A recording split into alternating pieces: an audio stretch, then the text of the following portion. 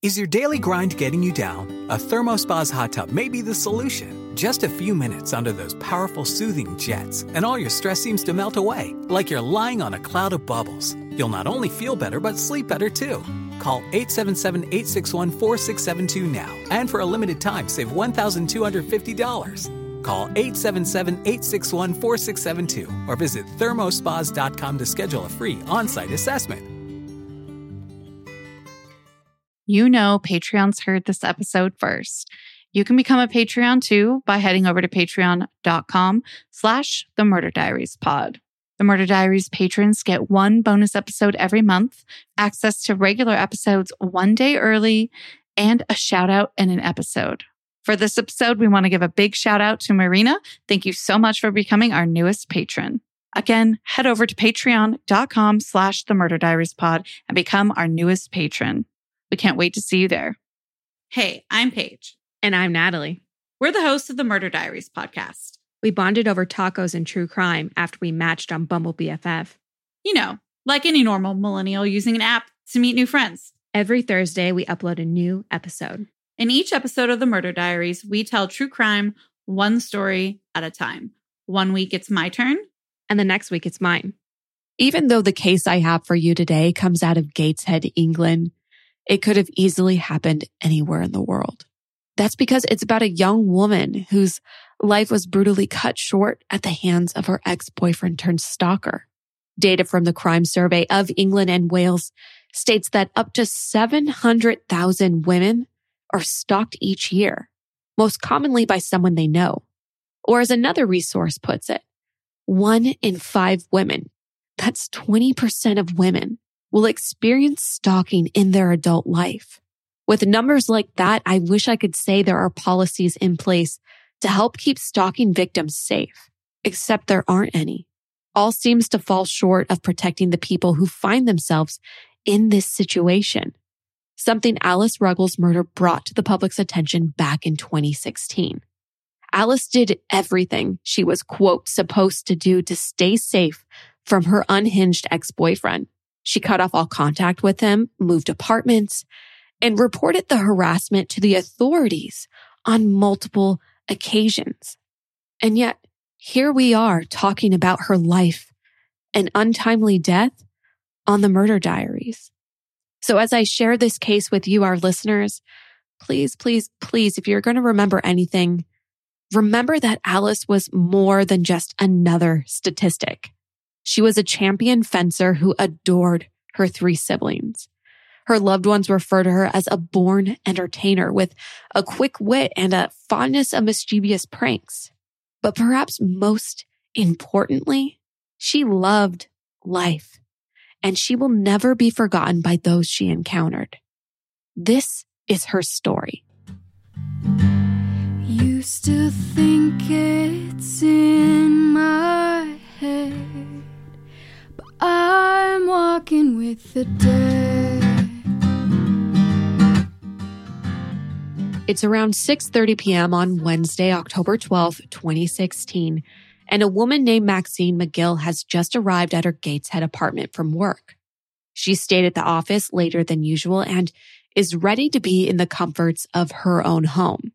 But as she approaches the front door to her apartment, Maxine is overcome with a strange, unsettling feeling. The hair on the back of her neck stands up like her body instinctively knows something isn't right. Except she can't figure out why she feels this way. Nothing appears to be out of place as she looks around, so she pushes forward. Her hands tremble as she turns the key in the lock, only to realize the door won't budge, which has never happened before. The ominous feeling intensifies and Maxine's entire body shakes uncontrollably as she knocks on the door, hoping her roommate/coworker, 23-year-old Alice Ruggles, will answer. But that doesn't happen either. Instead, the apartment remains eerily quiet. There's no sound of running water, voices from the TV, footsteps, nothing. The only sounds come from Maxine at the door.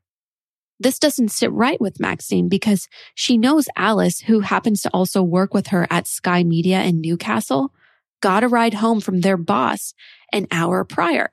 And Alice never mentioned any plans to go out that evening, so she expects her to be home.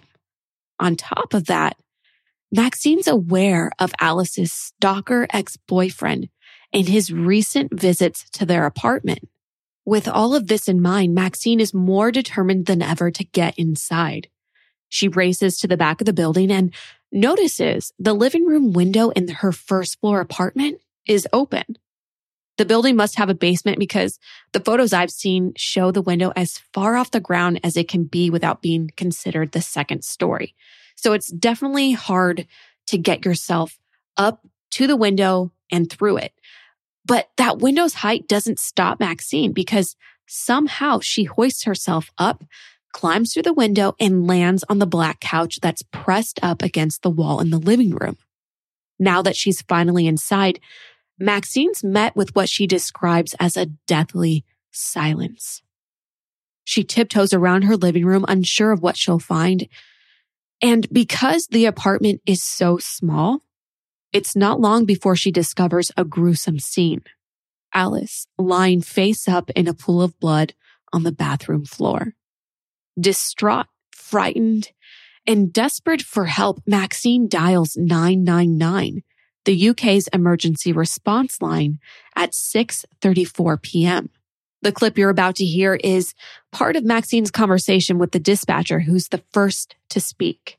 Here it is. Police emergency. Go ahead, caller. Please, I've just come back to my flat and the door was locked, so I crawled through the window and my flatmate's covered in blood in the bathroom. Is she breathing? I don't know, I can't look, I'm sorry. Okay, try and stay calm. What's your call? She's called Alice. Alice! Alice! Alice!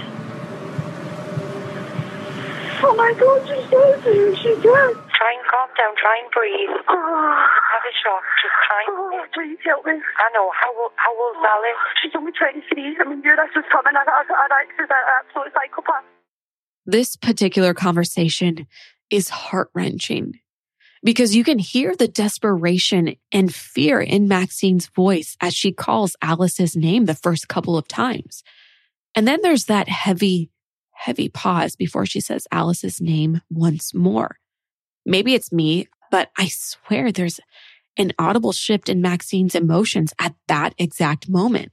From terror to distraught at the realization her friend has been murdered.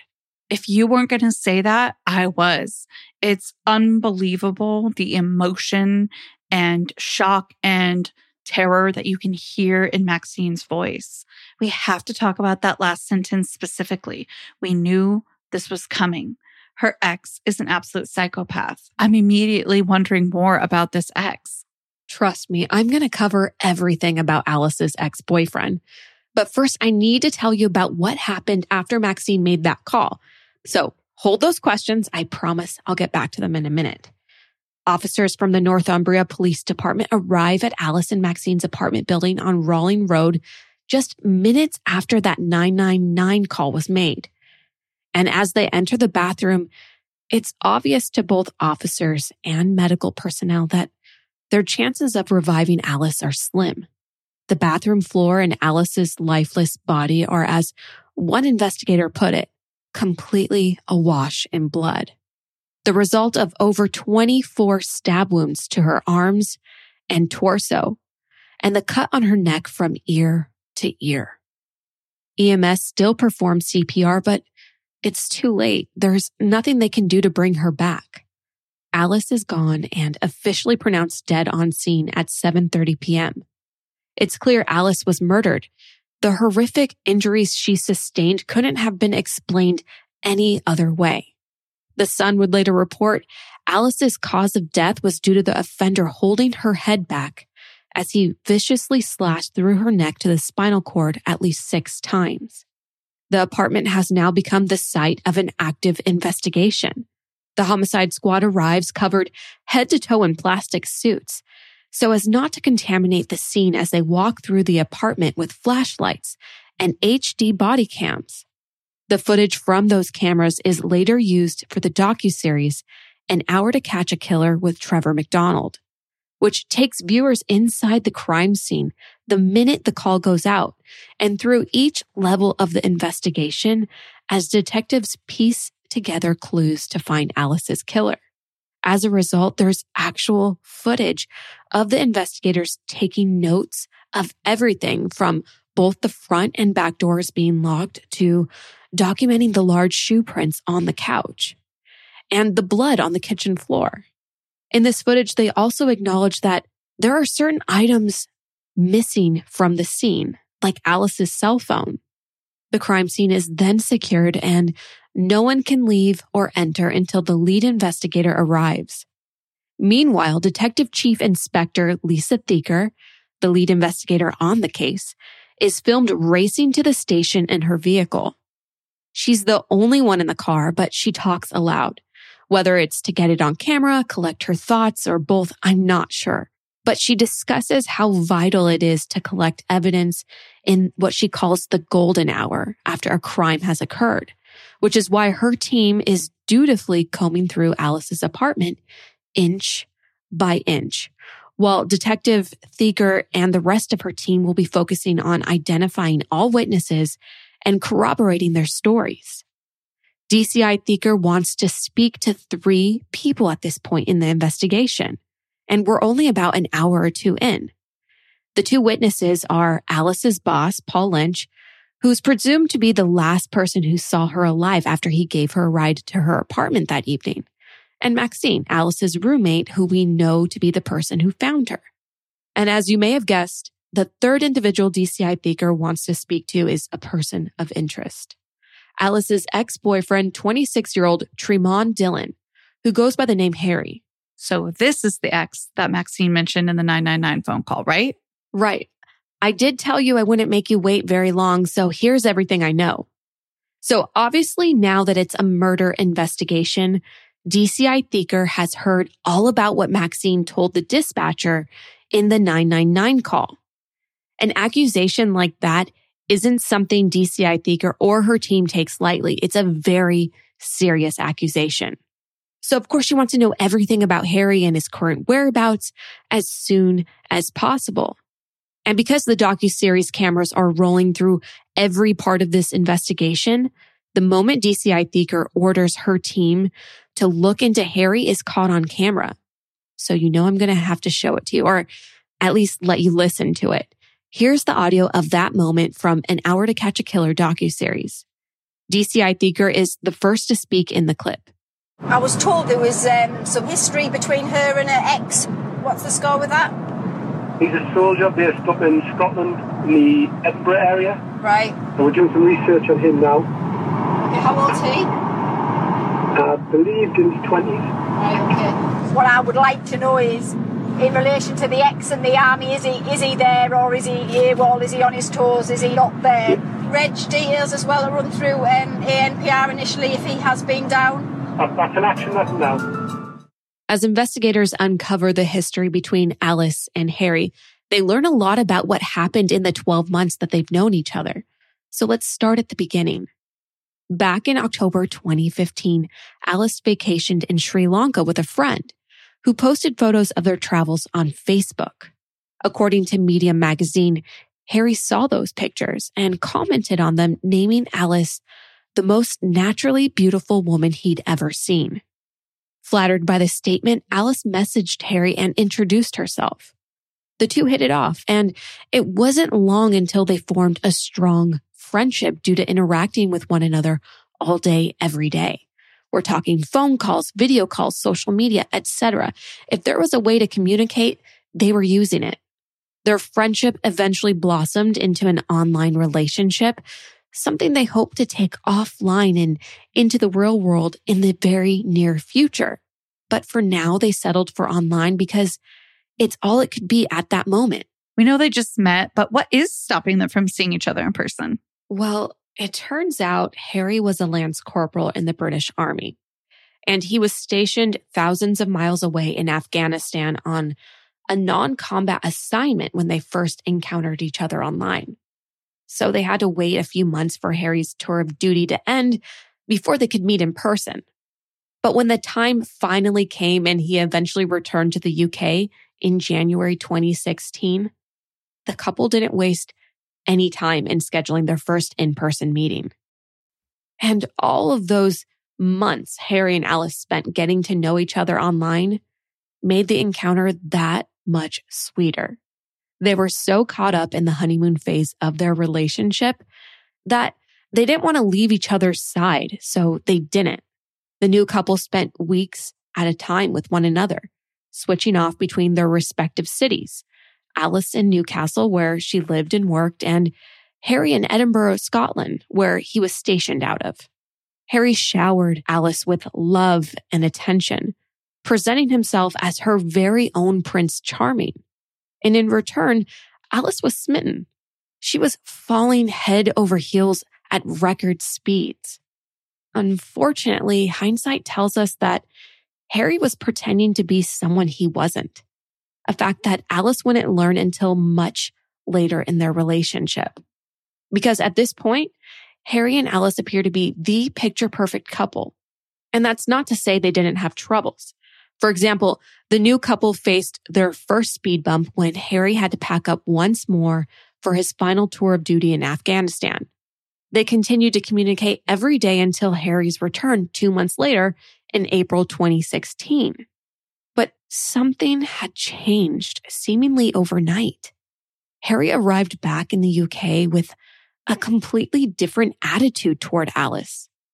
Long gone were the days of thoughtful gestures and kind words. In their place were criticisms of Alice's appearance, the clothes she wore, and the company she kept. He was downright cruel and condescending whenever he spoke to Alice. And that was only the beginning of his reign of terror. Harry successfully isolated Alice, cutting her off from longtime friends and her close-knit family.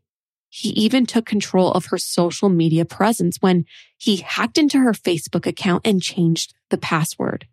As a result of Harry's grip over her life, Alice became withdrawn and distracted, losing weight, performing poorly at work, and getting into daily disagreements with her roommates in Newcastle. All aspects of Alice's life were affected by Harry's control, and things continued to spiral downward for months. Now let's fast forward to the end of summer 2016, when Alice received an unusual message from a woman who claimed she was also in a relationship with Harry after meeting him on a dating site. The news shook Alice to her core, and the hits kept coming as she began to unravel all of Harry's twisted lies. It turns out the woman was indeed telling the truth. Harry was cheating on Alice with her and multiple others, while also engaging in casual sex with countless individuals. He had been doing so throughout their entire relationship. When Alice confronted Harry about what she'd learned, she ended things because she could no longer trust him. But as her family writes on the Alice Ruggles Trust website, Harry wasn't prepared to accept no for an answer. Even though Alice no longer wanted to be in a relationship with Harry or have anything to do with him for that matter, he wouldn't leave her alone. He bombarded her with phone calls, voicemails, texts, and emails. His messages ranged from desperate, tearful pleas and professions of his undying love to threats of sextortion and suicide, along with menacing statements that made Alice fear for her safety. When Alice began ignoring his messages, Harry's obsession with Alice only grew, and he tried to get through to her through her friends and family. He then hacked Alice's phone and social media accounts so that he could keep tabs on what she was doing and who she was talking to. And according to the Ruggles family, that's how Harry found out Alice had started dating someone new, an army officer named Mike, in September 2016. This budding relationship triggered Harry, who, quote, set out to destroy it, according to Alice's family. Harry contacted Mike, telling him that Alice was a cheater because she was already in a relationship with him. But things didn't go as planned for Harry because Alice explained the situation to Mike and the two continued dating. Then Harry's behavior escalated further when he began to taunt Alice by creeping around her new apartment in Gateshead. One such event happened on September 30th, 2016, less than 2 weeks before her murder. Alice was home alone when Harry repeatedly rang her doorbell, only to hide in the shadows whenever she looked through the peephole. She never answered the door, but the event terrified her because she knew Harry was responsible for the harassment and didn't know what he'd do next. He was unpredictable. And just when Alice thought Harry had stopped for the evening, she was startled by a knock on her bedroom window as she lay in bed. The bedroom's window is the same height as the living room window I described earlier in the episode, so it's not easy to get to unless you're really trying to reach it. Anyway, Alice let some time pass before she lifted the curtains to look out into the back garden, and that's when she discovered flowers and chocolates on the windowsill as Harry slowly backed away. He eventually left the Gateshead apartment, and while driving back to Edinburgh, he left Alice a chilling voicemail where he repeated over and over that he didn't want to kill her. That was the last straw for Alice. She no longer could handle the situation on her own. She needed help. So she contacted the police, who were initially very sympathetic and reassured her that Harry could be stopped. Here's a clip of that conversation Alice had with the authorities. Evening, Northumbria Police. Hi there. I just need a bit of advice, really, more than anything. So I split up with my boyfriend about 3 months ago. Since then, I know that he's hacked into my Facebook and also my phone. And then tonight, I had a knock at my door, and there was no one there. And then it happened again 2 or 3 times. And he's left some flowers and chocolates on the outside windowsill, and I'm concerned. My friends have been telling me to call the police. I've been putting it off, but I just feel a bit shaken up tonight. What's he called? Harry Dillon. In the rest of the conversation, the officer goes on to explain that the incident will be filed as harassment, and he gives Alice the option of a restraining order or a police information notice, otherwise known as a PIN, as it's called in the UK. The officer tells Alice that with the PIN in place, Harry will be arrested if or when he makes contact with her in the future. And for the first time in a long while, Alice is relieved. All she wanted was for Harry to leave her alone, and with the PIN, she felt like that would finally happen. But in reality, all she'd been granted was a false sense of security because nothing short of an arrest would keep Harry away from her. And it only took a few days for him to ignore the PIN altogether and continued his reign of harassment, now angrier than ever, because the police had notified him about the PIN. So Alice contacted authorities once again on October 7th, 2016, unsure of what else she could possibly do to stop Harry. She explains the situation to the officer on the other end of the phone, and here's the recording of that conversation. Somebody's been issued with a pen so that they can't contact me. However, I've had a letter off them. So you're reporting the breach of the pen. What was the nature of it? Was it threatening or was it harassing? No, not threatening. It's just saying that he knows I called the police on him and he's had everything confiscated. It says at the bottom he won't contact me. This will be the last I hear from him. But he's said that a lot of times and he never does seem to stop. Nothing was done to help Alice after this second phone call to the authorities. And according to her mother in the interview with Unfollow Me documentary, Alice began slipping into a depression because she felt like the stalking was just going to go on forever. In that same documentary, Alice's brother chokes up as he recalls her morbidly joking just days before her murder, saying, "What if Harry broke into my house and killed me?" Now that we know all the details of Alice and Harry's relationship and the subsequent harassment she endured at his hands, let's go back to Wednesday, October 12th. DCI Thieker and her team scour the surrounding city's extensive CCTV networks for footage of Alice prior to her murder. Doing so allows them to narrow down Alice's time of death, corroborate the witnesses' stories, and look for any possible leads, whether they're Harry-related or not. Sure enough, the surveillance footage quickly confirms Paul Lynch's testimony of his last moments with Alice. As a reminder, Paul Lynch, Maxine, and Alice all work together at Sky Media in Newcastle.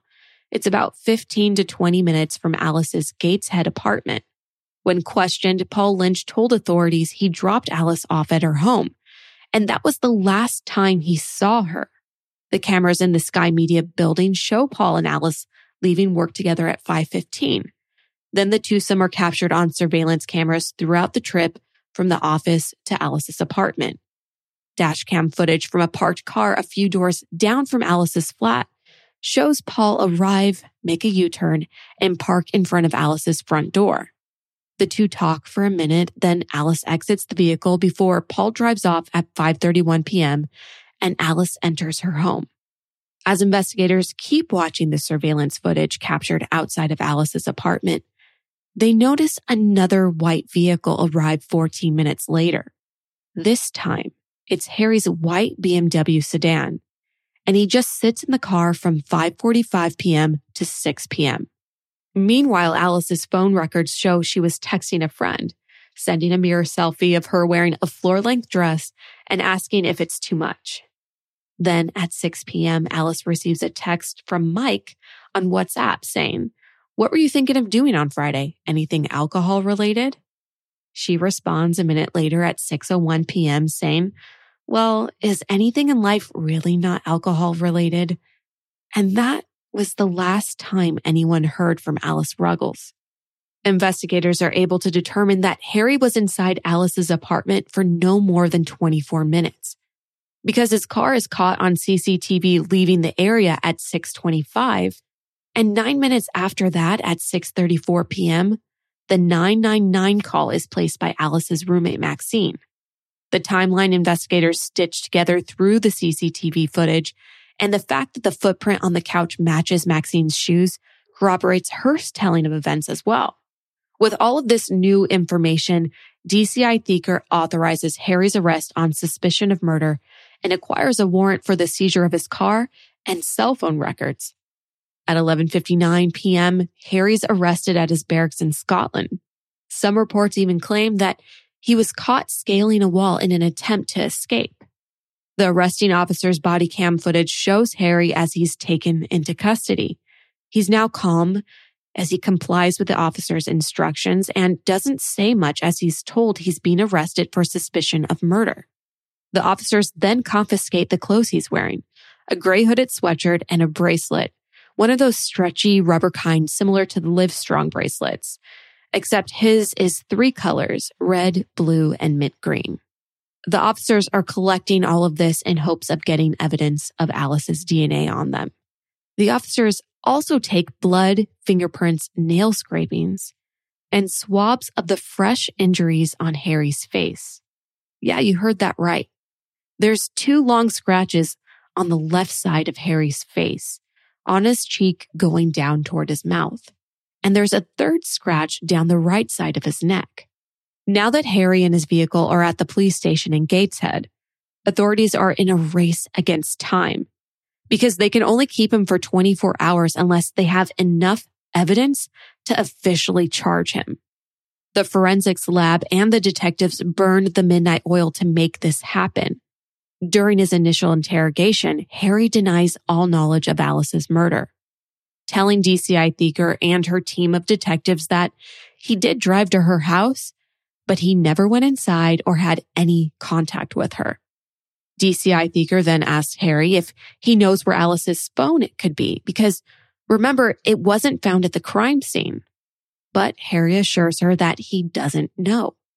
A lie that would come to bite him in the butt no less than 12 hours later, because it turns out Alice's phone was in Harry's car, and it connected to cell towers along the 120-mile route from Alice's apartment to his barracks, essentially tracking the trip with location and timestamps, proving Harry was involved in Alice's murder. Meanwhile, the lab gets their forensic test results back on blood found on the steering wheel in Harry's BMW and a tiny spot of blood from Harry's stretchy bracelet. When I tell you the spot of blood on the bracelet is teeny tiny, believe me. It's so small and almost impossible to see with the naked eye, but thank goodness the lab found it because both blood spots were a match for Alice's DNA.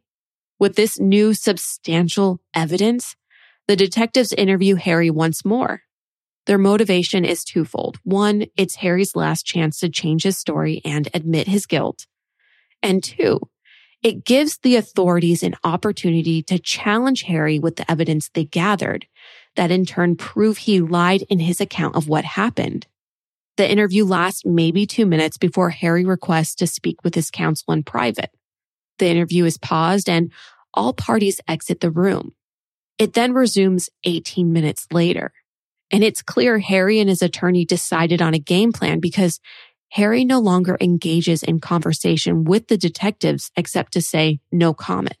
This frustrates DCI Thieker to no end, who looks into the camera and says the following. You know, he's done this, he knows that he's done it. He hasn't got the balls now to admit what he's done. In my mind, we've got enough to charge him with murder. Shortly afterward, Harry is officially charged with Alice's murder. He had no response to the charges when asked for a comment. According to The Sun and the Mirror, Harry denied the murder charges during his trial, claiming Alice attacked him and died as a result of falling onto a kitchen knife when an argument broke out between the two of them. Nobody in the courtroom believed his lies. In fact, the judge rejected this claim altogether before sentencing him to life imprisonment for Alice's murder. Since 2016, the Ruggles family has fought hard to implement procedural change and update training in first responders when it comes to stalking. One such change is that pins are no longer used in stalking cases. The family also established the Alice Ruggles Trust in order to raise public awareness about the dangers of stalking. But no matter how many wins they have in their fight to keep stalking victims safe, they remain heartbroken at the loss of their beloved daughter and sister. In the An Hour to Catch a Killer docuseries, Alice's dad sums up what it's like living with the grief of losing his child. Here's what he had to say about life without Alice. I don't think I ever stopped thinking about Alice, really. Part of the time, you're carrying on doing normal things, and then something just reminds you it's a normal life, and Alice-sized hole in it. That's where we'll leave this episode. Until our next episode, you know where to find us. At themurderdiariespodcast.com, at the Murder Diaries Pod on TikTok and Instagram, and the Murder Diaries Pod request at gmail.com. And if you haven't already, go ahead and rate us 5 stars. It helps us keep sharing stories like Alice's. And until then, stay safe. Bye. Seeking the truth never gets old. Introducing June's Journey, the free-to-play mobile game that will immerse you in a thrilling murder mystery. Join June Parker as she uncovers hidden objects and clues to solve her sister's death in a beautifully illustrated world set in the Roaring '20s. With new chapters added every week, the excitement never ends. Download June's Journey now on your Android or iOS device or play on PC through Facebook Games.